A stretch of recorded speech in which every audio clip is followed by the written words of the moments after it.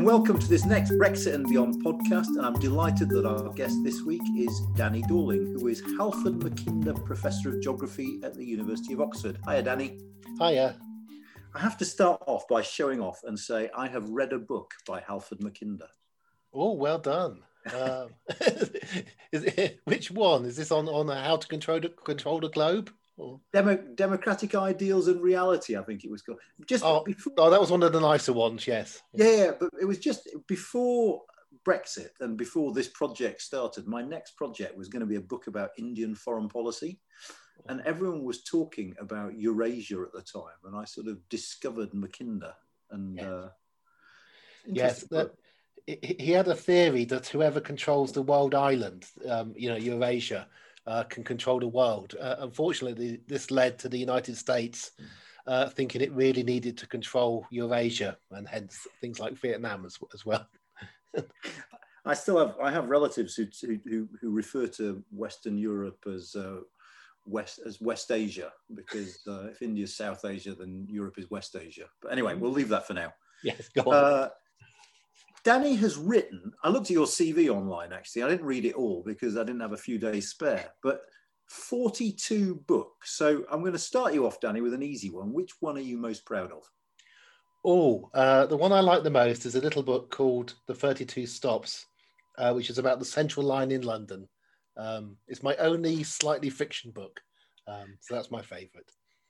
Oh, all right. Well, I'm not going to talk to you about that one, actually, but I do, in a sense, want to touch on, well, both your most recent book, Fintopia, but also the stuff you've done on inequality. And the Inequality and the 1% was a book that made a real impression on me. I mean, partly because of the arguments in it, and I'll come back to that as well, partly because, and this is why I recommend it to all of you, some of the illustrations in it are things of beauty. And something I've always wanted to ask you, actually, is, did you do them yourself? I draw them myself to begin with, and then I ask a really nice graphic artist to redraw them again. And that's how you do it. I mean, it really, really brings the book to life. And I suppose linking that book with what, we do, how important do you think inequality was in the Brexit vote? The problem is I'm partisan, so I've worked on inequality for 20 years. And so there's an automatic bias. People always want to say that the thing they're interested in was key. It is worth saying that before it was even decided we're going to have a referendum, of the EU 28 countries, the UK had the highest Gini coefficient, the biggest inequality gap of all 28. So that could be coincidence. It could well be an intervening factor. Unequal countries tend to be countries with very little trust, for instance, and it might have been that trust was important. But it's really hard to ignore, given that inequality in the UK was at such a high level. And also, it's really odd that one of the five large countries of the EU is the first to have left. You'd have expected, I would argue, a smaller country. But this large country was really, really unusual, was the most riven of all the countries. Interesting. I mean, I do sometimes think that, and we'll come back to the sort of talk about the left behind that we've had after the referendum, but actually we're sometimes in danger of forgetting the fact that it's relatively prosperous voters who made up the majority of that Brexit vote. And I sort of think that's something we sort of left to one side a little bit in our eagerness to talk about the left behind. But I mean, one of the things that strikes me about Brexit is, would you think it's fair to say that we now talk about inequality more than we did before the referendum because of the referendum? A little bit because of the referendum, although it was slowly going up the league table of when people were asked what's the most important issue to you politically. And traditionally, they would always say, well, sadly, they would say immigration. And then after an economic crash, they would say the economy. Inequality, because it's such a nebulous concept, found it very hard to ever get into the top 10. But managed to get up to number 5 at one point. And it isn't, I should say, it's not that people in poorer areas, of course, voted to leave. In fact, people in poorer areas are much more likely not to vote at all in the referendum and not to vote at all in general. The kind of ways in which inequality can affect Britain at the extreme is it helps create a very strange Conservative Party, a very strange right-wing party, far more orientated to the right than Conservative parties in most European countries, and of course funded by incredibly wealthy people which you could only get in that concentration in a very unequal country. So you could argue that, in a sense, David Cameron and Boris Johnson were products of British inequality. And if the UK hadn't become so unequal during the 80s and 90s and so on, people like that would never have risen to the top of politics. So it's far more all pervasive, if you like, than simply saying inequality played a part in the vote. It structures society, it structures politics, it structures opportunity, it structures everything. It affects us really, really deeply. You can see this when you talk to people in very different countries, in Nordic countries and Scandinavian countries. I never forget talking to a right-wing mayor, of a Conservative mayor of a town, whose politics were to the left of Corbyn. And this was in Finland. What we take for granted in the UK, things like private education, which doesn't exist in most of Europe, doffing our hats, still a class system, all kinds of a hierarchy of universities as wide as our hierarchy. There are all kinds of things that we think of as normal, which in other more equal European countries look anachronistic. And that really does matter. And the fact that our Conservative Party, I think it was 2014, long before the referendum, left the European People's Party group, the Conservative group, and joined a group which at the time included Alternative for Deutschland in it. You know, it takes a very unequal country to have politics like ours. The best place to look for similar politics is the United States, which is a little bit more unequal than the UK. Yeah, it's interesting, isn't it? And those sort of the sort of politics of the European Parliament was always cast an interesting light on our politics. I remember when I think the Lib Dems were toying with the idea of joining the socialist group in the European Parliament because they were the closest sort of, and the sort of stick they were getting here at home, and just that sense that there is just a complete mismatch between our politics and the politics of continental Europe. Yeah, it is very odd. And in a way, you know, the referendum and Brexit at least have taught us more about the mainland for most people. Our ignorance was staggering. We didn't join to join. We joined as a kind of marketing opportunity, as a commercial opportunity, because we were sinking down the economic league table internationally. And we joined to try to regain our position. We didn't join because we actually wanted to be a member of the club. We just wanted to be richer and not see our ranking in the world fall. And that's an odd situation to have been in. Yeah, and I suppose absolutely crucially, we shared none of the sort of political objectives that all the other member states had linked to European integration, which in the end, I think, was one of the reasons why we never quite got it, even when we were in. But and we were not invaded during the Second World War, you know, and that it changes the view of a nation very much, I think. Sorry. But we have to accept that for the moment, the UK was odd, is odd. At some point, it won't be odd. You don't carry on being odd or exceptional forever. But to not accept that, I think is strange. Yeah, no, fair enough. And the other thing I think that Brexit flagged to those who weren't aware of it, and I suppose given your job title, you have to be aware of it, is the importance of place. It seems to me that we are talking about place an awful lot more post 2016 than we were beforehand. Is it? Would you see that as sort of long overdue? Yes, it is. But we talk about our north-south divide for decades, but didn't see it as terribly important.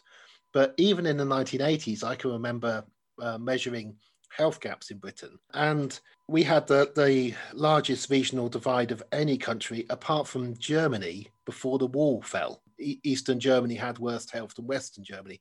After the wall fell, the health gap in Germany reduced, and the north-south divide in the UK was the biggest divide within any country in Europe. We kind of just took it for granted, and this is part of the inequality thing. It didn't matter that those people there were not living as long or were not going to university as much. They kind of didn't deserve it, and you can only have that attitude in a very unequal country where theories of some people deserving and some not deserving rise to the fore. Yeah, very much so. I mean, the people who seem to have just discovered it now, it's quite striking. But do you find this sort of idea that does the rounds nowadays of levelling up credible? No. I mean, it's very clever. They're good at phrases, aren't they? That's just two words. Well, take the GDP of London, GDP per capita.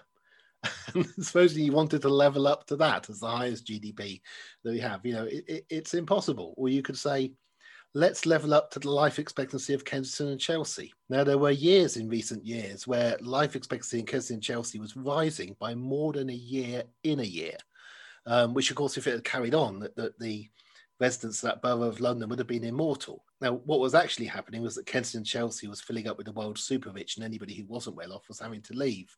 But the idea of levelling up so that everywhere is like London or like Kensington is just silly. But tragically, it sells well as a kind of concept, because we've also managed in Britain to denigrate the idea of equality, to denigrate the idea of equality of outcome and what's fair, and say we're all in a race and we have to try to get to the top, and we should have a level playing field. But, if you don't make it, well, that's your fault, really. But let me push you on that. Let's just say, and for those listening, we're speaking just after the weekend in which Dominic Cummings left. But let's just say your mobile phone rings in half an hour and it's the Prime Minister saying, Danny, I want you to come and be my chief of staff, and I want you to be in charge of my levelling up agenda. For all your cynicism on that, what would you say could be done or should be done to start to address some of those real issues? Oh, a huge amount could be done. Thomas, and what you do is you use the work of experts around the world. Thomas Piketty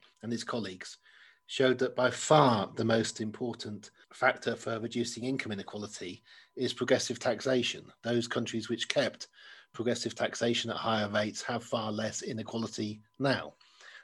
This is places like Germany. Those countries like the UK, which dramatically reduced top tax rates, encouraged the hoarding of money at the top.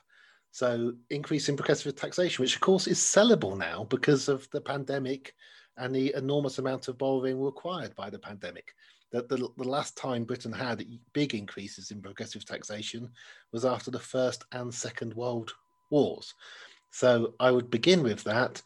I would then try and convince Boris about schools and education and a more level playing field on that. And you'd be asking him, to reject a lot of his own being, his own upbringing and so on. And that would be difficult. Then you'd move on to housing. And the quality of housing we have and why it is so poor compared to so many other European countries, and try and level that up. So I'd be willing to go with it. But I think it's important not to see the kind of pinnacles of British society, the richest parts, obviously completely impossible for everybody to be at that point, but also not necessarily desirable. People aren't particularly happy who are the very, very best of. There's something very trite about saying we'll take every area and move it up to some area that scores really highly for a particular reason. Because when you look at those particular reasons, you find out it isn't about the area. For instance, most people in Kensington and Chelsea didn't grow up there. They weren't born there. It wasn't Kensington and Chelsea that made them rich. They got their money from somewhere else, and that's where they arrived. Yeah, absolutely. I mean, to pick you up on one thing, is tackling income inequality enough? Because one of the things I took from Piketty and co was that actually it's wealth as much as income now that is the real stumbling block when it comes to talking about more equality. Wealth inequality is extremely important as well. If you include the income that people generate from their wealth, their income on interest, in a way, you begin to address wealth inequalities when you look at addressing income inequalities.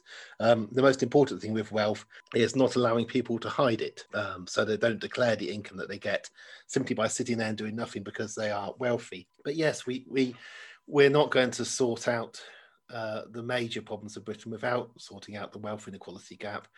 This is a really old gap. I mean, in some counties of England, it dates back to 1066.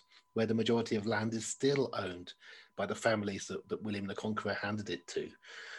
So it's not an easy thing, but there are many other countries, China, Italy, where you're simply not allowed or taxed incredibly highly if you want to own 2, 3 or 4 properties. We have the opposite attitude here. It's absolutely fine to own as many properties as you like. The council tax is minimal, about the lowest wealth tax in the world.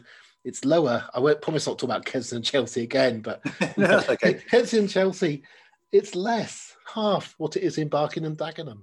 We positively encourage wealth inequality in Britain, safe haven for tax dodging billionaires. And that is a very dangerous basis for a country. So the wealth inequality needs to be looked at. I don't think it's as important as income inequality. it is a one sort of shot possibility for dealing with a huge financial crisis that's caused by an event like a pandemic, which is why you see so many scare stories about wealth taxes, because this government may well begin to look at wealth taxes as a way to deal with the debt that they have had to amass. And I infer from that answer that you think that we should move towards something in the way of a more serious property tax in this country than what we already have, with the sort of outdated bandings of council tax. We should move towards something that was imposed on Ireland by the Troika. Ireland had no proper property register, let alone a property tax. And within a year, they managed to register all properties when the Troika, when they were in financial trouble after 2008, demanded it, and then have a tax which is progressive. It doesn't just go up. It's not just proportional to the value of your house. If your home is worth over, I think, €1 million, it's even higher. And that was done in less than a year. So the arguments that you can't do this in an emergency are just trite. The arguments that people can't pay it, what's always put up a really annoyingly stupid, I don't want to be rude, but people say, oh, but what about the widow in the £1 million house? How can she pay the wealth tax on the £1 million house? Well, she gets a mortgage. And when she dies and passes the house on, that part which she owes because she's had to pay a wealth tax is taken by the bank who has the mortgage. So the idea that the wealthy cannot pay a wealth tax, we're stuck at that in Britain, and it's ridiculous. But it's a one-off. Wealth also disappears at certain times. It disappears if you get inflation, which is entirely possible. It disappears when you don't have very, very high income people who can actually afford to keep up country houses. They cost money to keep up.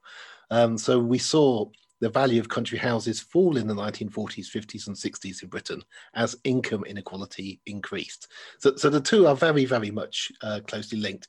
Inheritance as well, matters. And if you make your country a place for those who inherit millions and billions to come and hide, then we end up being servants for the wealthy again. And there's a memory here. 100 years ago, the most common job for women in Britain was to work in service.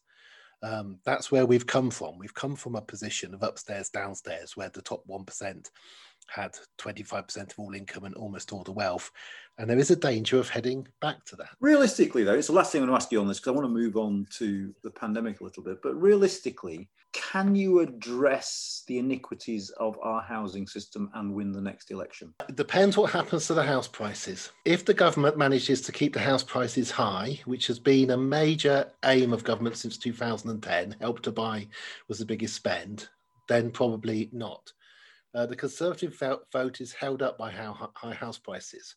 When house prices fell in 1989 through to the early 90s, the Conservative Party lost control of the outer London boroughs where house prices fell. So that is key. Once house prices begin to fall, remember, these are some of the highest house prices in Europe. You've got to go to San Francisco to find somewhere more expensive than where you and I are currently talking in Oxford. Once house prices begin to fall, then the whole game changes over what people think that they hold. But currently, you've got 40% of the population sitting there either owning it outright or almost owning outright, thinking that the home they're living in can be sold for £250,000, £500,000, £1 million. Now, it can't be, because the people who are going to buy it don't exist. But if you think you're that well off, you're going to vote for the political party who says they'll look after your wealth that you think you have and will stop those people trying to get it. That's the situation we're in. So we need house price fall before it becomes possible to say a house is a home. We should be looking after people's ability to get shelter. You need to worry about your children and your grandchildren. Most younger adults are having to rent potentially for the rest of their lives in Britain. We need to open up people's eyes to what's going on. The enormous expansion in private landlords, who are only about 2%, maybe 3% of the population. If you want your children and your grandchildren to be paying for, well, if they ever come back, the cruise holidays of very successful landlords, then carry on as we are.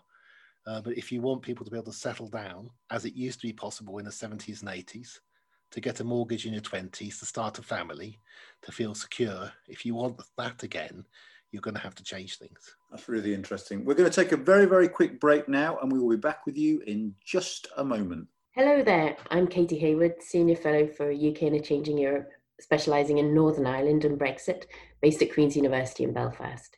Apologies for interrupting, but seeing as you're here, I thought you might be interested in signing up to our newsletter, which is now weekly.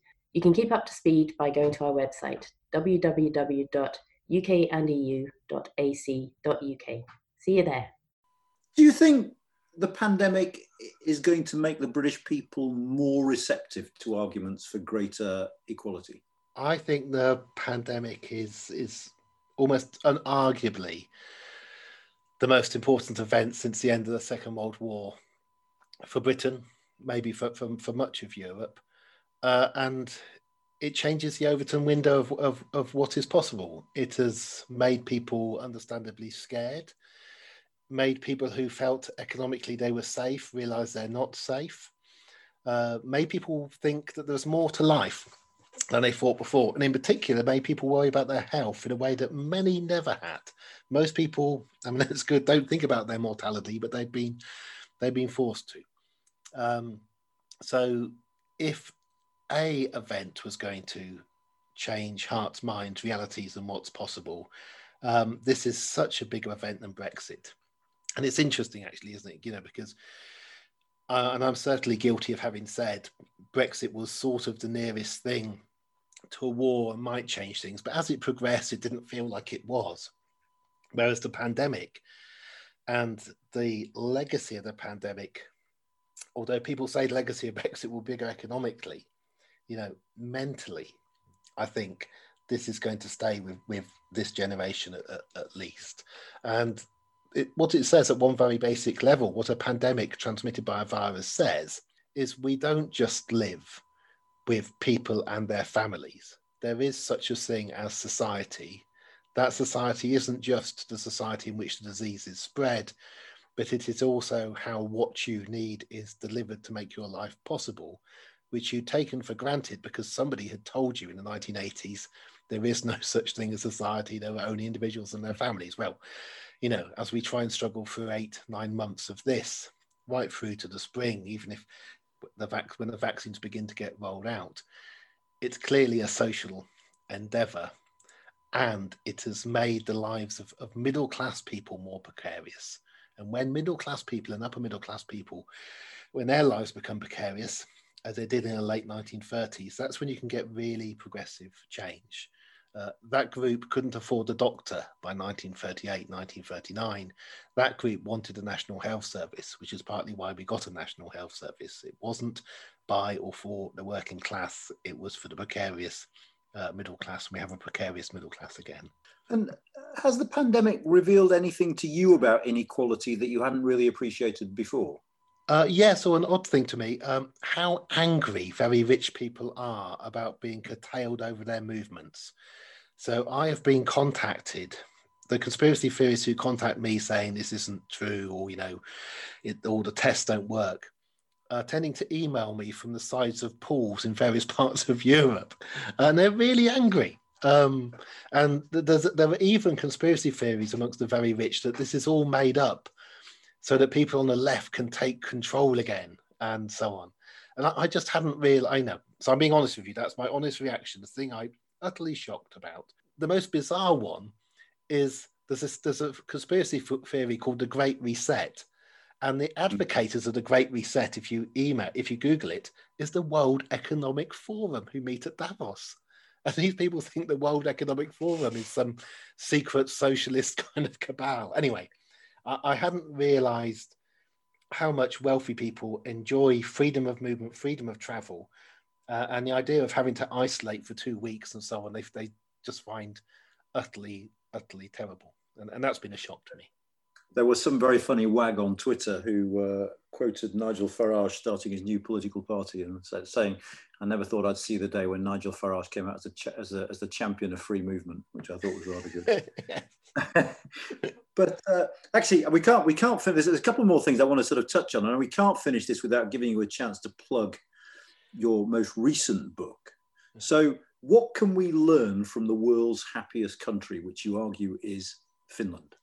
Yes, this is a book called Fintopia, which I wrote with Anika Kalojan. And Finland's quite incredible. In the next few weeks, so at some point in December, Statistics Finland will hopefully release their annual statistics, showing how Finland ranks first, second, or third in over 100 social statistics, beats every other country in the world. Best education system, education results, has had free school meals since 1943, so they're just called lunch. Lowest infant mortality rate recorded in the world. Most green country in many ways, happiest country by the World Happiness Index. It goes on and on. Now, of course, there was always going to be a country that scored highly. The fact that it happens to be in Europe, I think, is very good news for us. But what is unusual is just on how many things Finland does well. And it has lower GDP per capita than, say, Norway and Sweden. And there's a sort of quiet sense of purpose about Finland. It just has to be decent. So everything came together there. And we should simply look to places like Finland when we're asking, how do you reduce homelessness? Well, Finland can show you because they already have done that more successfully than anywhere else in Europe. Not just Finland. And the jump to Finland is a very big jump.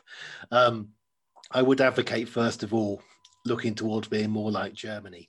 And at the last general election, the Labour Party had a manifesto which was to increase public spending up to just below the levels of Germany. And that was seen as impossible, even though, of course, we're now spending more than that. If you were to advocate moving public spending to the levels of Finland, people wouldn't take you seriously in the UK because we are one of the lowest spending and taxing countries in Europe, and Finland is one of the highest. This doesn't apply to you, obviously, but do you think academics do enough to get the message from their research out to policymakers, or what we might call the real world? I think academics really do try. There is just so little opportunity to get it out. So it is thousands of times harder to get a page or half a page in The Guardian than it is to get an article published in a top academic journal, simply because of how much space there is and how many people are trying. So I think academics do try. The conversation is very, very good. That's a great way of, and because it's only reserved for academics, you have to have a PhD to publish in the conversation. That's good. I think they try, but quite a lot are disheartened. And also, the first time you do it, it's quite a shock, the attacks you get dealing with those. And many people revert and come out of the real world and hide back in the ivory tower where it's a little bit more comfortable. And I can understand that. But if you persevere, the attacks wash off after several years. Do you think universities should do more to help their staff engage in this way? Yes, they could. I mean, certainly if you... and actually being a member of this thing called a conversation, which means you have free access, helps. I think, but not bully them into it, because there will always never be enough slots. If you think about, just think, whoever's listening to this, the information you've absorbed over the last 48 hours and where it came from. Somebody speaking for 15 seconds on the news, on telly, will have a huge, huge reach. And it's likely you may well, in 48 hours, not have read anything which was designed for a relatively small audience. So don't underestimate how difficult it is. It would be useful because people work so hard in universities and they know so much about particular things. It's such a shame when those who actually know about something don't get to speak about it, particularly when people who know very little are allowed to speak so much the way our media. And I should, by the way, plug Finland again on this. It has an absolutely incredible media which searches out people who really know what they're talking about to speak and teaches children at a young age how to spot fake news and people who are speaking off the top of their heads who don't have any expertise. And I'm afraid on those indices of world journalism, we rank towards the bottom and Finland ranks towards the top. You've got the sight of a government, many members of whom sort of dismissed experts during and after the Brexit referendum, now relying on experts, almost quasi-religiously following the science, as they say. Do you think actually the reputation of experts might be helped by the experience of the pandemic, and that politicians might start to take those things more seriously, or is it just simply instrumental? No, I think the need for expertise will be increased by the pandemic. Hopefully people will realise that a lot of the arguments between academics this year have been because this is a new disease and so experts can't know everything. But, given the news on vaccinations, and if all goes smoothly, it is quite an incredible scientific story. and such a more valuable scientific story than, say, landing on the moon in the late 1960s, which was all about ego and showing off, and very, very expensive, but not that useful. Whereas actually taking what looks as if now it may be the worst post-Second World War disease and finding a way to reduce the harm of that within so few months, that's quite an incredible scientific story, and a story of people working across different countries. And a particular story of the company in Germany that have done this is fascinating. So I'm optimistic. Already universities, by the way, are putting on many, many more master's courses in epidemiology because they're aware next time we get a new disease, hopefully we'll have thousands more epidemiologists ready to look at it. So no, I'm optimistic about this in general. And I think it will also teach us about being cautious about what matters most and about how we can live in a world in which we don't fly around on airplanes as much as we used to, because we haven't mentioned climate change, and we kind of obligatory, it's bigger than everything else that we've talked about. Well, I hope the success of the scientists means that in the not too distant future, we can meet up, have a beer and drink to the scientists. Cheers. I hope so too. Thanks ever so much. Danny, thank you ever so much.